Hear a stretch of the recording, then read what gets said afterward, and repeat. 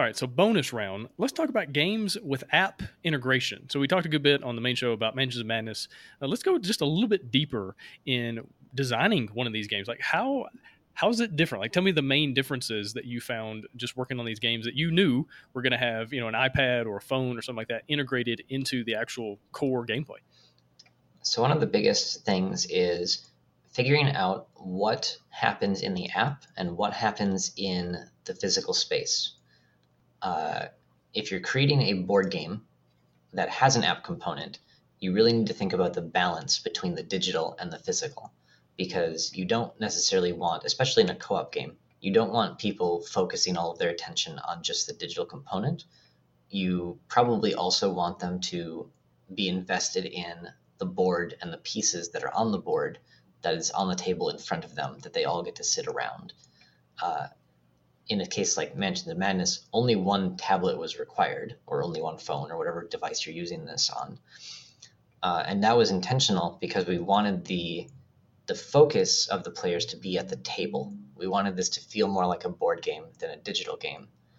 And the app is really just there to handle the things that would be too cumbersome for the physical pieces to do. So the vast amounts of text or story or NPC dialogue, or the different ways that the monsters interact with the game, all of those aspects that would take many hundreds of cards or potentially even charts that you have to reference, all of that gets handled by the app instantaneously because of how quickly computers work in comparison to our human brains. So it's really about where can you use the app to enhance the board game? Where can you use the physical pieces to enhance the game? And how do those two aspects share the load of the story and the mechanics and the game experience? Yeah, very cool. It's such an interesting process, compared to the normal way of doing things. And so, at Fantasy Flight, did you guys have in-house developers that were doing a lot of the app creation that you could just go over to their desk and be like, "Hey, how does this work?" and work with them directly, or how did that work? There is, yeah. FFG does have an internal media team who develop the app games that FFG creates. There's a couple of them now.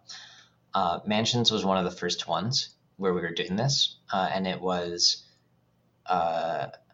still kind of figuring out what the dynamic was between the media team and the board game development team.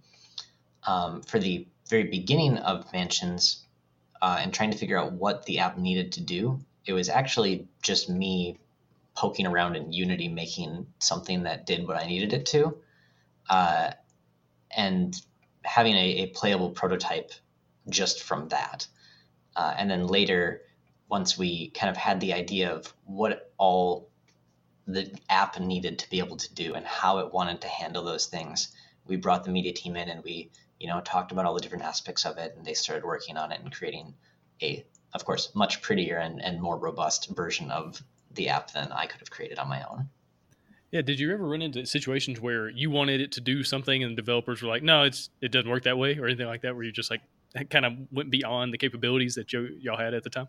Yep, there's definitely times where that happened, especially moving toward the expansions and different things. We only had so much time for any of these. Yeah. There's definitely release schedules that we needed to hit, and all of this stuff takes a lot of time. So we couldn't address absolutely every issue, and we definitely wanted to, quash any bugs. If there was a game ending bug of some kind that needed to get fixed, those are the priority. But over time, when there was more opportunity for the media team to add new features to it, we generally had a list of these are things we would like to be able to do in the app to make more robust stories or to more efficiently tell our stories. All right, so what would you tell people that are thinking about kind of heading down this road? I mean, gameplay is more and more becoming hybrid in a lot of different games, where you kind of have an app, you have a phone doing certain parts of, handling different aspects of the game. What would you tell people that are kind of traveling down that road just to think about or to be aware of? Like, what would be your advice?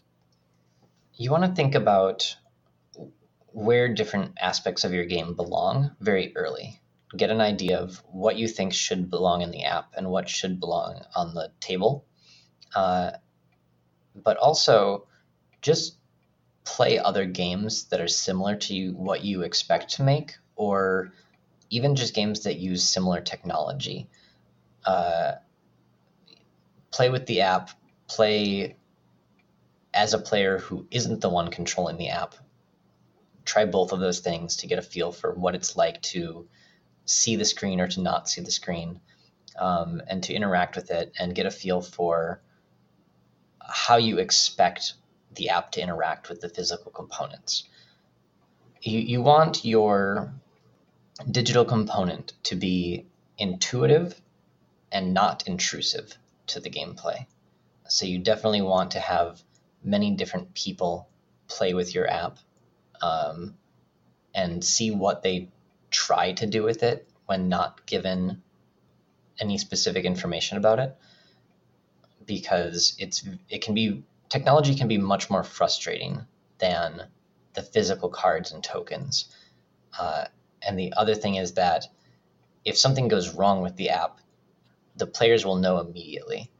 Whereas if you're missing a token or a card, or somebody incorrectly follows a written instruction, those things can kind of slide in the tabletop side of things.